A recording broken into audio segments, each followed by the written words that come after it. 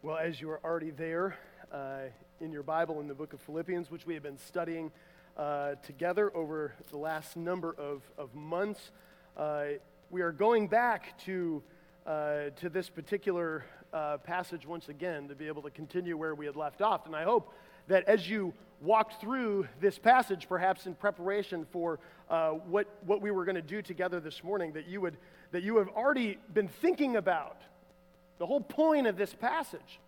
Last time we had wrestled with and walked through various components of saying, okay, what is it that we need to do to live a life that is worthy of the gospel of Jesus Christ? Now, as we continue to shape this passage, we're going to realize Paul is putting together all of this list of former accomplishments that was just read before you, so that we could talk about this morning his highlight of the text, which was, what do we gain? As we look at a comparison this morning at Paul's previous life to his current life, to his admonition to the Philippian believers, what does this all matter for the sake of rejoicing and for the sake of unity and for the sake of standing firm for the sake of the gospel? He has been reiterating these themes over and over and over. So we can't get tired of it, because this morning what he's going to do is he's going to help us reflect to simply say, what is it that we gain that is so valuable to us, that is so priceless in our minds, that we would virtually be willing to give up everything for the sake of this one thing?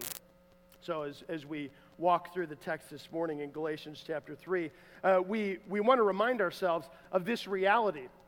Now, often when we think about the idea of the gospel, I want you to think about it in the sense of risk analysis, a risk assessment. When he says in Philippians chapter 1, verse 27, we think about it, he says, live a life that's worthy of the gospel. What he's doing is he's saying, listen, I want you to evaluate a qualitative analysis and say, and there's all kinds of these risk analysis, and you've done this probably at some point. You've evaluated, whether knowingly or unknowingly, you've thought to yourself, is this worth it? So you start running through a grid of questions.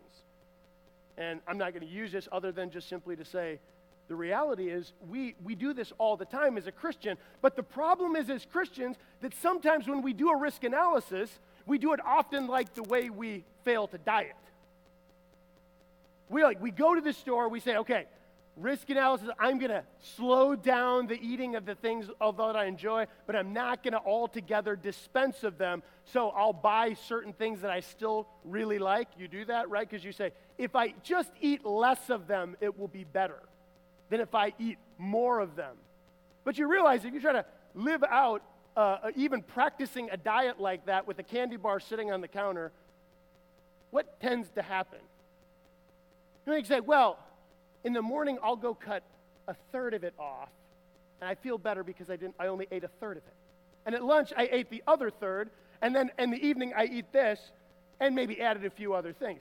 See, in a risk analysis of our Christian walk, sometimes we say, if I just take a lesser diet of the worldly things, somehow that won't impact me. I'll just take it in lesser portions.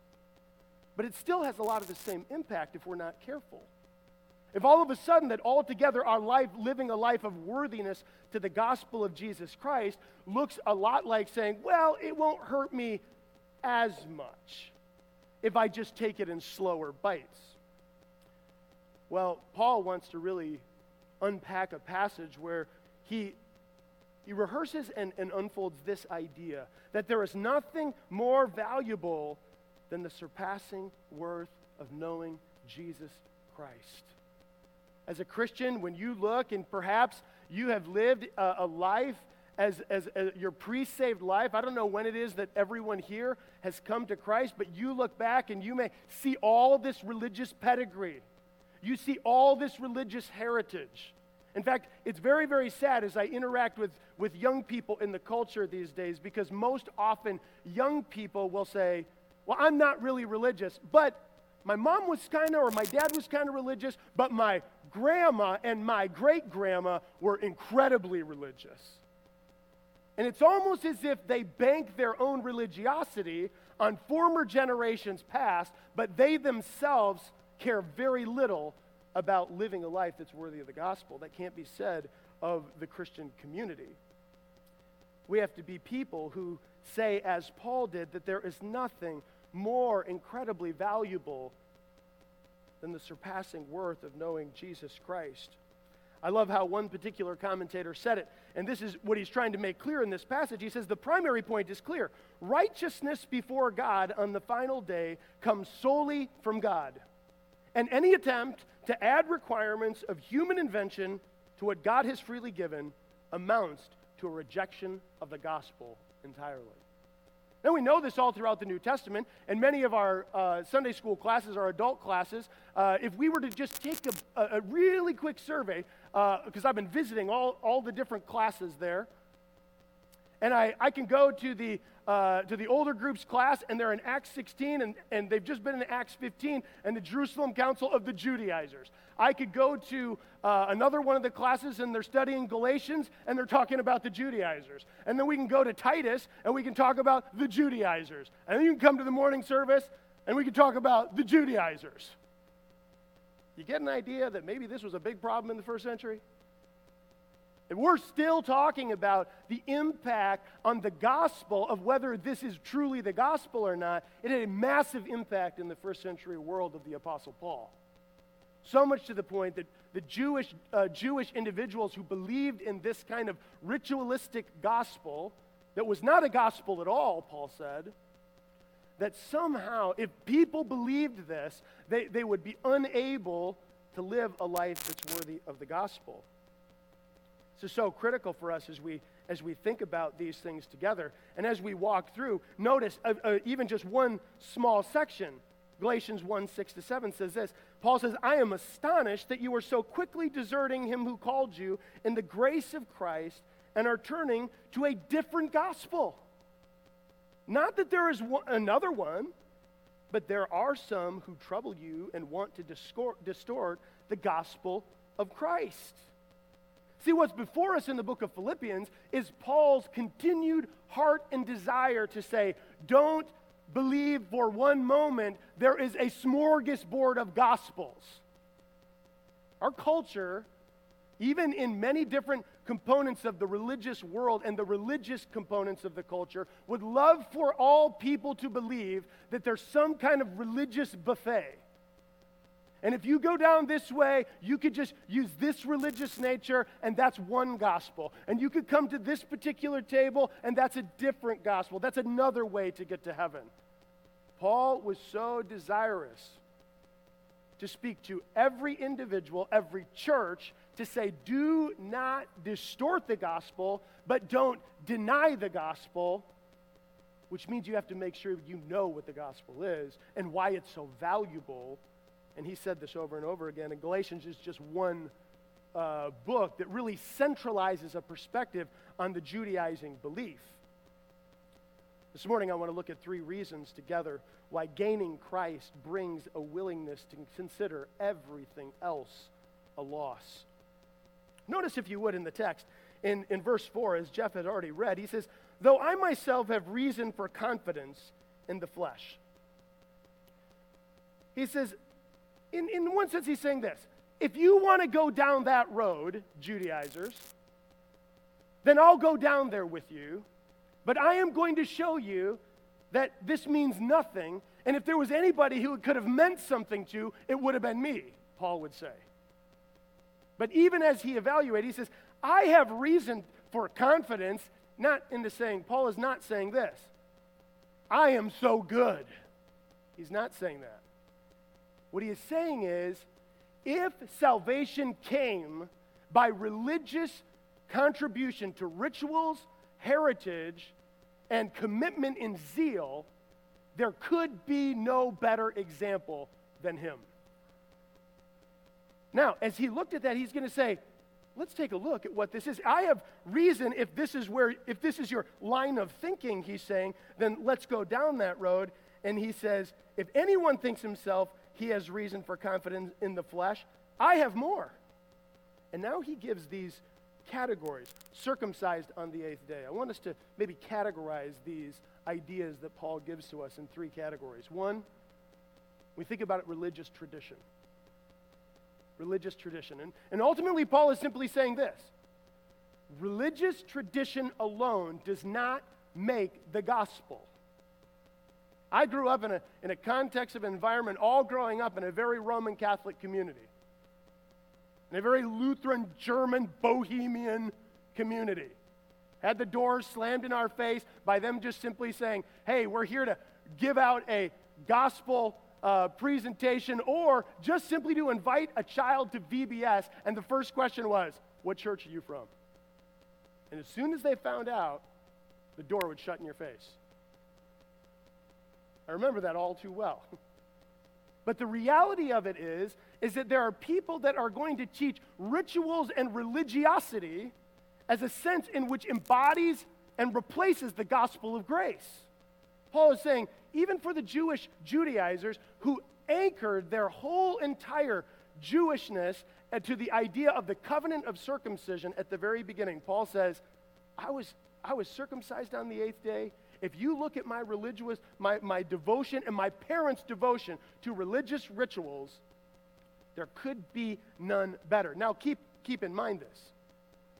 Paul had no choice in that. His parents' devotion to the Jewish law and to the Jewish heritage and all the things and the accoutrements of Judaism was something that Paul grew up in, and that was what it was to be a good Jew. You were born into the nation of Israel. You were circumcised on the 8th day. You embodied the very covenant of God that he had made with his people, and everyone else was secondary in result to you.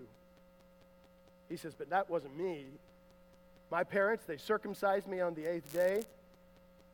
I was of the people of Israel. Oh, if there couldn't have been one thing that the Judaizers wanted to prize more than anything else, it was to say, we are the nation of Israel. The ones who were given, as Hebrews says, as the author of Hebrews says, was given the very oracles of God. And yet the very group that had been given the very oracles of God did not even understand and rejected the very king that came in the Old Testament that they devoted themselves to. He says, I was circumcised. I was of the nation of Israel. Oh, there was something special for them. Please don't miss it. It's hard for us to understand that, but in the sense of the Jewish culture, for you to say, I am a Jew, in the Jewish mindset, there was something that was so prized about that. It was very hard for your mind to think, my brother who is not a Jew is as good and as blessed as I am. No, you just get blessings because of us. That's kind of how they thought. You're welcomed in through our path. You'll do it our way, or you'll keep traveling down the highway. That's the way it is. That's how they thought. It was very hard for them. He says, knowing this, he said he really wants to help us understand that gaining Christ brings a purpose that is beyond just your religious heritage. Now he says, I was circumcised, I was of the nation of Israel. Notice this, I'm of the tribe of Benjamin. Oh man, of all the tribes of the 12 tribes, you notice even in the divided kingdom, I mean, here you have Israel to the north, and you have the kingdom in the south that consisted of the Benjamites and Judah. Who was Israel's first king from? Benjamites. I mean, here there was even a prize in religious tribe. Not only, by the way, Paul's saying, I'm circumcised. My parents did that for me. I brought that into this. If you want to have confidence in the flesh, here's what it would look like. Oh, my parents did this for me. Then, not only that, we were born in a specific nation. And even among that, God has providentially chosen me to be of the tribe of Benjamin. Man, if there couldn't get any better religious pedigree than that for a Jewish mindset. But he's moving this towards to say, to make an argument, all the things that the world would honestly say mean something, Paul is saying it means nothing. Now, when we gain Christ, you and I recognize that there is something so special that we gain a purpose, we gain a direction. If you're here this morning and you think that just the gospel of Jesus Christ is something about religious rituals. That if you go and you came from a background where you confessed and you had to go to the priest and you had to go through rituals of infant baptism and all of these other things, Paul is simply in comparison to what that background saying, there is no religious ritual that replaces the gospel of grace. None. I've heard so many individuals in a Lutheran background, when I have witnessed to them, say things, and I'll say to them, when did you come to put your faith in Christ? And they'll say something like this, I've always believed. Well, if you've always believed, was there ever a point where you believed you were damned and went to hell? If you didn't believe this, and if you go to any kind of religious, ritualistic ceremony at the end of life of someone, and I would say this specifically that happened, I witnessed this so often in the Catholic and Lutheran community, it would always be said something like this. We know they're in heaven because they were baptized as an infant and they were confirmed in the church. Okay, if that's your background, let me just say this. We're not trying to be bullying and saying, you know what, forget everything, all that's bad. Theology matters, right? Theology matters.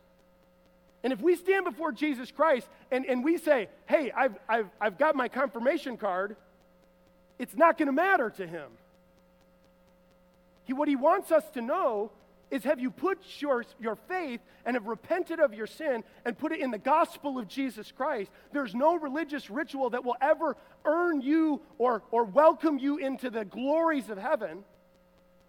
And yet I know so many people, as I've continued to witness over the years, who honestly believe that purpose and direction will be found in religious tradition instead of in the truth of the gospel of Jesus Christ.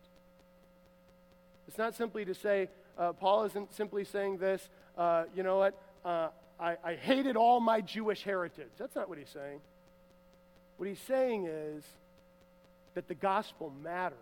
And what I gained only by the gospel brought a truth and understanding to my life in a way that nothing else could. I'm of the Hebrew of the Hebrews. Now here's his own action. He had all this religious heritage. Then he says, as to the law, I was a Pharisee. I mean, in Acts 26, you see this. Now, this was Paul's determination of his own life. He had all this religious heritage, but it went further than that. I just didn't grow up like this, he said. I chose this. I mean, Paul's testimony in the first century, by the way, if you read the book of Acts, it said he was known as a teacher who had sat under the feet of Gamaliel, one of the most prized teachers of of Judaism. People knew Paul, and I believe to such a degree that when his name was used, that people would say, oh, I know him. That's Gamaliel's student. Oh man, that's the next Gamaliel right there. And he's saying, all of this. He said, as to the law, a Pharisee. I kept the law to the degree that I was supposed to. I went after it. He says, as to zeal, I was a persecutor of the church. Notice this. I mean, Paul is admitting in this litany of his background. There could not be a person that was more zealous than this. But you know what he's also saying? You can be zealous and wrong. You can be so committed to the gospel or to what you think the gospel is, and you're so zealous to tell everybody, even to the point, Paul says, that you would go and hunt down Christians. I mean, read Acts. Doesn't it astonish you, that Apostle Paul, he would do something like this? Because we're so inundated with his gospel of grace and his changed character that the gospel brought. But his pre-saved life, could you imagine the haunting memories that Paul had to live with of hunting people down, going in house to house, and asking, where are the Christians? I know they're here. Hauling them off to prison, voting against them so that they could be taken off to be put to death. I mean, Paul, there couldn't have been a greater zeal of example is in Paul. He was a Pharisee. He was zealous to see the things of the law be upheld. That was his Jewish heritage. He says, I was a persecutor of the church, as to righteousness under the law, blameless. Now, don't read it this way, that Paul was saying, hey, I'm sinless. See, every Jew really understood their need for a sin-atoning sacrifice. They would do this all the time at the Day of Atonement. They would do this all the time as they sacrificed various animals in the Jewish rituals. They knew they were wrong. What Paul is saying is, as he says, as to the righteousness, if there could be righteousness that the law would bring, I would have had it. I was blameless. The idea of blamelessness, by the way, is not sinless. There's a very big difference when you think about character, and this is carried over in the New Testament, especially when it comes to elders. Let them be people who are blameless. It doesn't mean sinless. It means, in essence, is that if you could throw any accusations at this individual that they would have done something wrong, it would stick to them.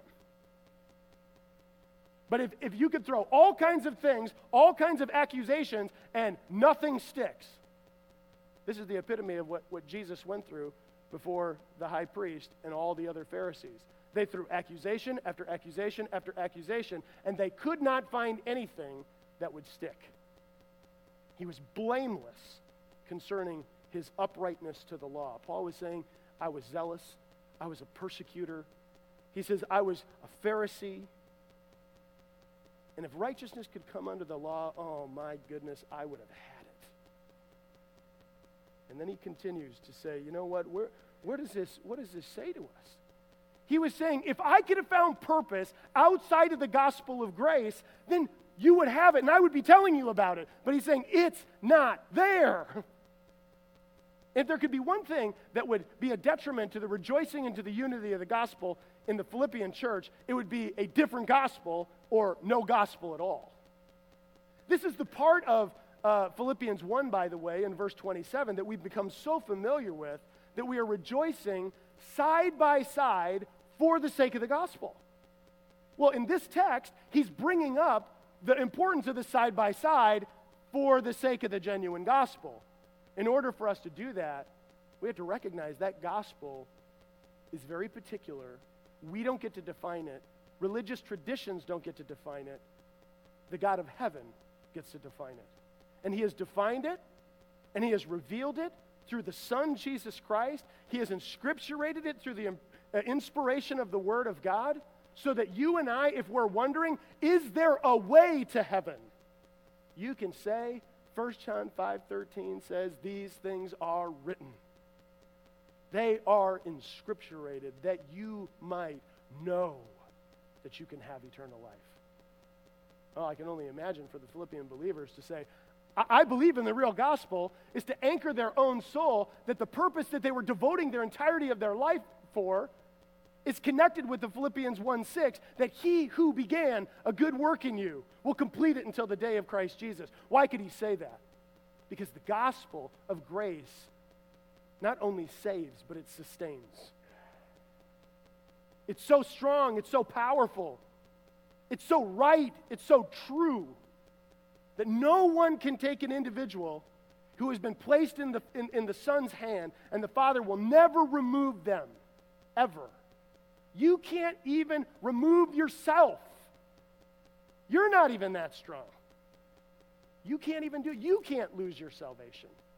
When the gospel of grace is displayed, he says it is not by works. And that is exactly what the Judaizers were trying to display. But Christian, I want to just encourage you, think about the gospel of Jesus Christ and the purpose that he gives to your life. Are you living with that kind of purpose?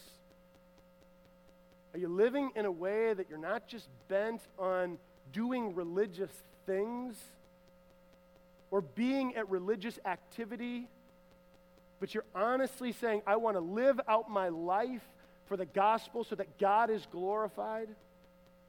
Of course you're going to be blessed when you do that, because these are God's ways. And Paul says, I want the Philippian believers to be blessed, I want them to find unity. And the only way they'll have that is to find the purpose that only the gospel itself brings. People in our world are trying to find so much purpose in so many other things.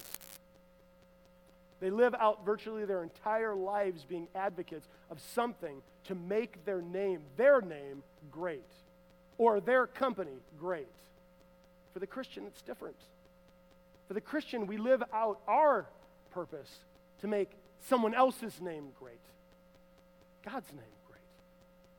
The moment that we're sidetracked and distracted from that purpose, we're not recognizing the gain that we have found in Jesus Christ. This is why it is so sad when you see over time a Christian that slowly fades into looking more like the world than they do like a Christian, and become classified in a sense of carnality, much like what we would see in 1 Corinthians. And all of a sudden we go, this is really sad. Because what they once enjoyed in purpose and value, they don't seem to hold or see the same value or purpose anymore. We have to help each other with that, because knowing Christ brings purpose. Before, Paul thought his purpose was go hunt these Christians down and elevate the Jewish faith.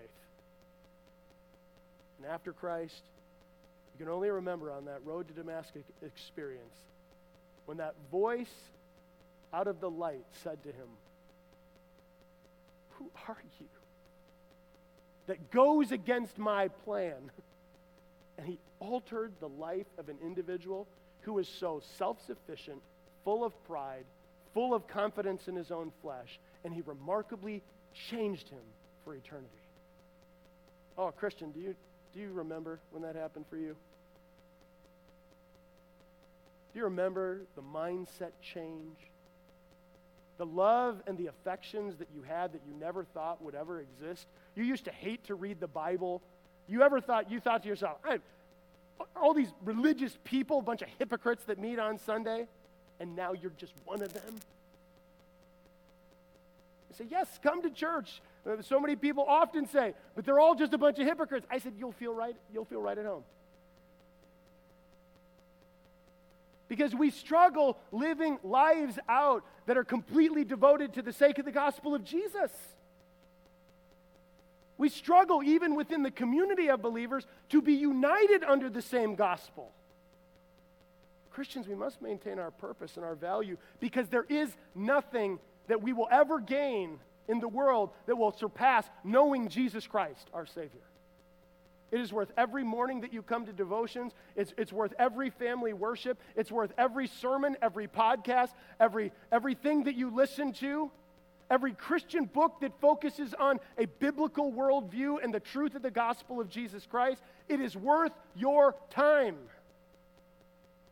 to embrace purpose and belonging in Christ. Whatever he had gained, he had counted loss for the sake of Christ. But that wasn't it. That wasn't just the end. Here's another gain. Knowing Christ produces discernment. He looked back at his pre-saved life, and there was no way for him to come to the conclusion that all of a sudden, he in and of himself, that he could live a life that was purposeful, even if it was filled with religious rituals, traditions, and heritage. Even if it was filled with all kinds of zeal. Purpose wasn't enough. The gospel of Jesus Christ creates a discernment. Do you notice this? That when you look back at your pre-saved life, you're almost disgusted at who you once were. And if you don't, you should. And we shouldn't be Christians who prize in a level of testimony, who look and say, well, I was this and I was this. And almost as if we're highlighting sinful activity. See, the gospel of grace brings a discernment that now when we share the gospel, we say, he changed. And this is what Paul is saying. This is who I was. This is who I am. You know, that discernment never comes by you alone. It becomes because you embrace the gospel of Jesus Christ, and the Spirit of God who indwells you gives you a gospel world view and discernment that you would never have in and of yourself. You'll look back and you'll even say, I remember when I used to believe that. I remember when I used to buy that argument. I remember when I used to practice these things. Maybe for you, you might even be saying to yourself, but I'm the only one in my family. I'm the only one, I'm the only believer to know the gospel of grace. Oh, if that's you, you are in a glorious position to be able to give God the glory and share the gospel of grace with people in your family. Oh, to watch God do a work that I thought he could never do in the life of unsaved family members, one by one. It's like he's standing in heaven and he's just picking them off. Gotcha, gotcha, gotcha, coming for you. He loves all of humanity in such a way that he wants them to know the gospel of truth. Paul wanted to reiterate that to the Philippians so they didn't become disunified in the body and lose sight of the gospel. Because the moment they lost sight of the gospel would be not only disunity, but God would not be exalted to the place that he ought to be. See, this discernment was something so incredible. He continues in the passage and he says in verse number 8, I count everything as a loss because of the surpassing worth of knowing Christ. Now he moves from religious heritage to saying, all right, if I put any confidence in the flesh whatsoever, he says, now he just used the word everything, and everything literally means everything. But please don't read this into Paul. You know what? I don't care anymore about my heritage. You know what? You just got done giving your DNA sample, and you just got that package that told you how Irish or German or whatever it is that you are, and you thought, oh, look at me now. He's not saying, oh, that's empty. What he's saying is none of that matters in respect to salvation. Doesn't matter if you're Greek, whether it doesn't matter if you're Jew or slave or free. Doesn't matter if you're black or white or Asian.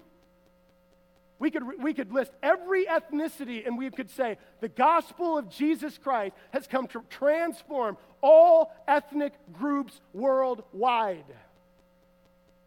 It is not good for one ethnic group over against another. Oh, when the day comes when we stand in heaven and we see all the nations rejoice. Oh, what a sight that will be. Oh, what our ears will behold.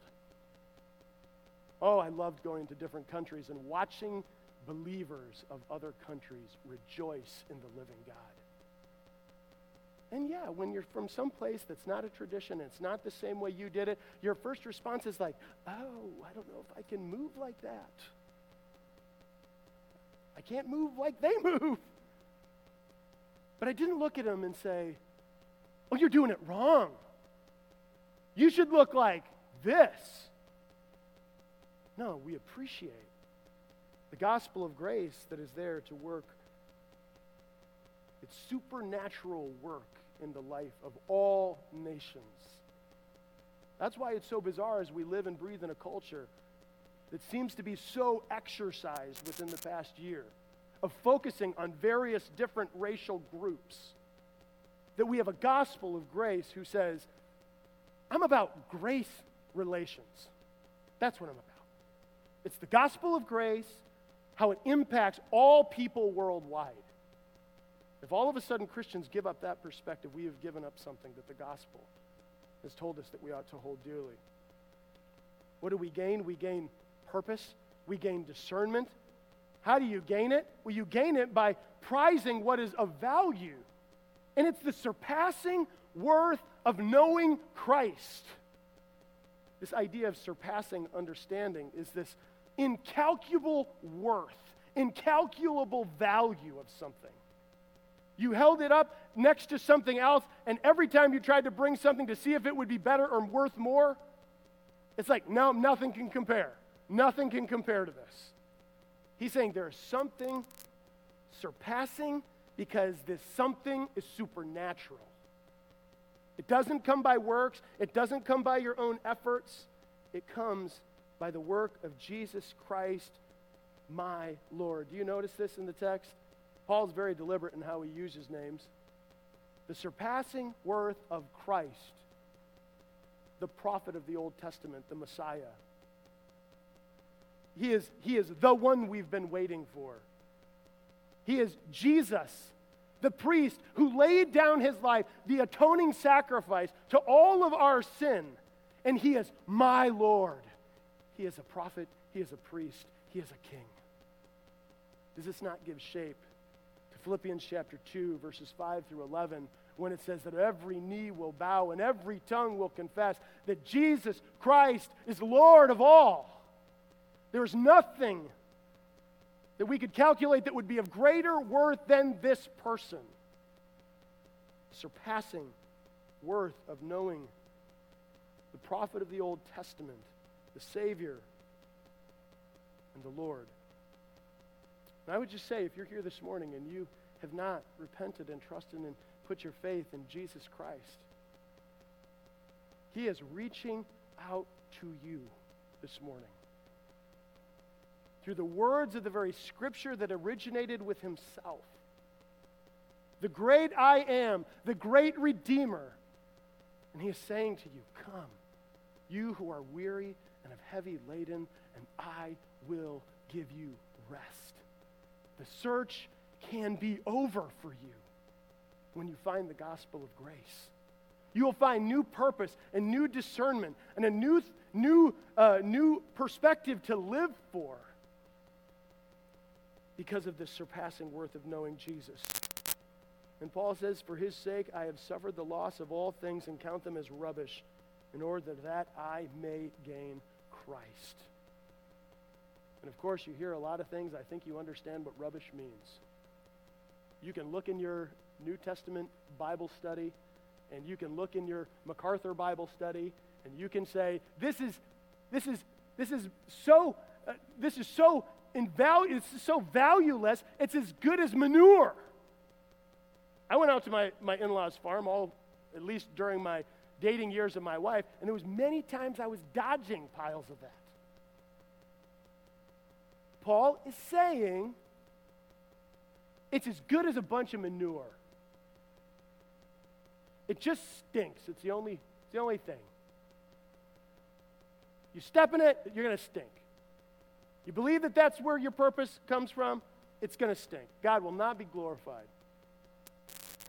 He says, as I compare the things of even the Jewish history that I have, he is reaffirming to the Philippian believers that Judaizers are wrong. There is nothing that can be added to saving grace alone in Jesus Christ alone. No works, no religious heritage, no zeal. And once you find it, you will see with such clarity and have such a biblical worldview that you'll say, nothing that matches up with the gospel of Jesus Christ is worth living for. He has counted them all but loss. Christian, sanctification is a process in the course of all of our lives, and some of the challenge that we have is as we continue to be made holy in His sight, and He does the sanctifying work. That you and I, we look into our lives, and there are things that we found that were valuable to us, that there's portions of them in the world that we still look out to, and we say, that's got a little value in it. It's got a little purpose. Please be cautious to ever thinking that you will find pure enjoyment and satisfaction in the world's structure and the world's ideology. You will never find it. You have to count them, as Paul says, as rubbish in order that you might gain Christ. You don't just gain an individual to say, you know what? Now I can say Christ and I know what that means. You gain the fullness of the grace of the gospel of Jesus Christ so that you can have not only knowledge, but assent and you act upon it. You notice how Paul moves in transition. You have a discernment from what true gospel is and what a false gospel is. What does he say it is? He says, indeed, I counted everything as a loss. And then he jumps in, he says, and so that he could say this in verse 8, for His sake I have suffered the loss of all things and count them as rubbish, to gain Christ and be found in Him, not having a righteousness of my own. What is it going to take to live by faith?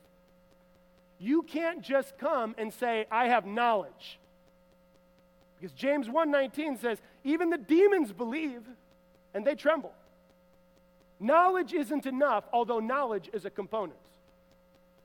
for us not to go and share the gospel of Jesus Christ is wrong for Christians if we don't take a deliberate aim to say we ought to be evangelizing people who are lost and destined for hell. But knowledge alone isn't enough.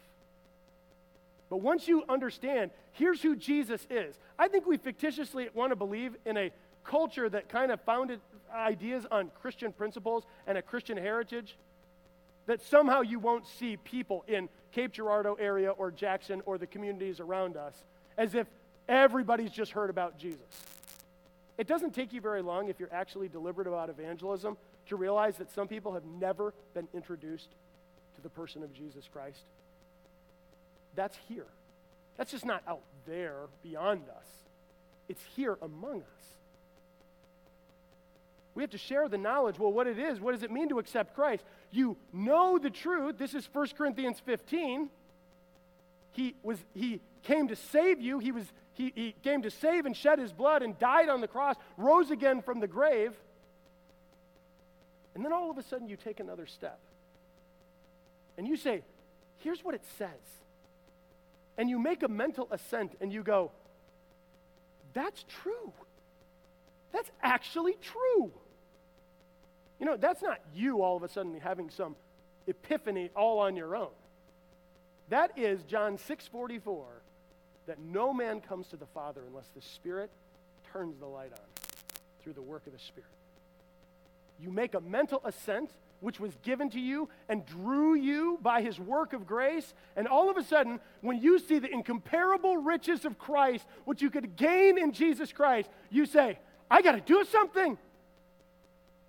Every young person, every older person who comes to this crucial moment where their knowledge and their belief has to be put into action, which is Romans 10:9 and 10. If you confess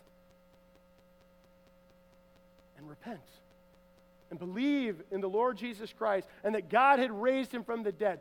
Don't you just love that last part? You just want to almost yell it out. You will be saved. Like you'll be saved. If sin wasn't a problem, saving means nothing. It's primarily because we have such a sin problem that it means everything. It is a knowledge, it's in a sense, it's action. You have to repent and turn to Christ and see the incalculable riches of grace found only in him. Christian, don't ever lose the joy of that. Don't ever stop meditating on it. Don't ever come to a sermon, look in the bulletin and say, oh, just read through that in my devotion. I could have stayed home. We should never be able to get enough of the gospel that gained us everything in Jesus Christ. What else do we gain? Knowing Christ celebrates true identity. It wasn't in the law that Paul found identity. It brought him purpose. It brought him discernment. It gave him a new identity in Christ. And I love how he describes it. And he says, and being found in him, not having a righteousness of my own that comes from the law, but that which comes through faith in Christ, the righteousness from God that depends on faith. Where does your righteousness come? If we had just asked the question this morning, hey, slip up your hand if you have righteousness in and of yourself. Guess what? This is what we get. No one here has it. Which means it's not in you. Something is wrong. You're a sinner. That's the problem. You have no righteousness. Well, we live in a world that basically says you have to re-educate. That's the problem. People don't have enough knowledge. If we just give them the knowledge, give them the tools, then they'll be able to be successful. See, it's not that way when you're a sinner.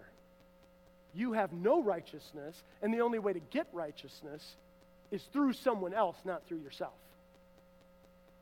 Oh, big banners pasted all across various components of schools worldwide that I will almost kind of chuckle inside when I go in and I walk into a school and I see this big banner that says, believe in yourself. Oh, we're in trouble. We are in trouble. If that becomes the moral mantra by which we live and endorse as Christians. See, believing in yourself no matter where you came from, no matter how good your family is, no matter how zealous you are, Paul is saying, it will mean nothing because you have no righteousness. Oh, but there is one. Through his sacrifice on the cross, obtained a righteousness of God that he freely wants to give to all who repent and put their faith in him. Oh, Christian, what are we doing to share this gospel of grace? Who do you need to talk to this week at work, build a relationship with, care for? What child in your home is still an unbeliever? Care about the gospel. Be found in him. A new identity. It's not believe in yourself. It's believe in the only one who can save, the only one who brings righteousness.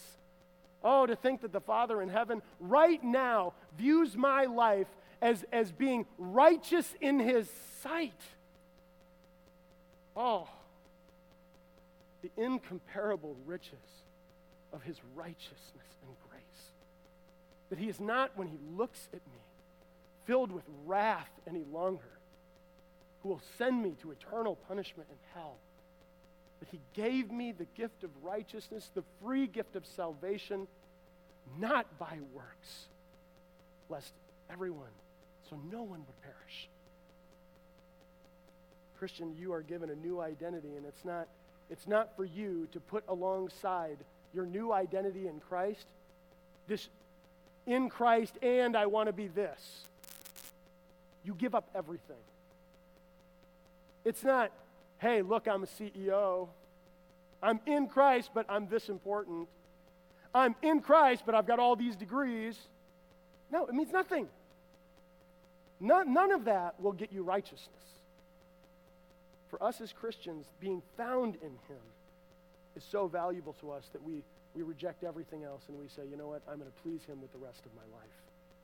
The more we do this, the more we really live out that righteousness never came from us. It never came from the law. It was a righteousness through faith in Christ. The righteousness from God that depends on faith. Yes, you can't be saved unless you repent and believe. In a world where everyone says you can be saved by any which way of your choosing, it is only by repentance and faith. And only those who repent and trust in Jesus Christ will find the doorways of heaven open to you because of the righteousness that was freely given on your behalf. And you'll spend all eternity in enjoyment of what you have gained in Jesus Christ. That's why Paul says, indeed, I counted everything as a loss because of the surpassing worth of knowing Christ Jesus, my Lord, my Savior. It's not, Paul says, if he could look, and he's saying to the Philippian believers, if there could be a righteousness found in that system, I would have found it. But the Lord himself showed me the way. I repented, I trusted. This gospel is worth it. You'll gain everything. You'll be united with a purpose, with discernment, and a new identity. Where the world is trying to live for themselves, the Christians are living for God and for one another.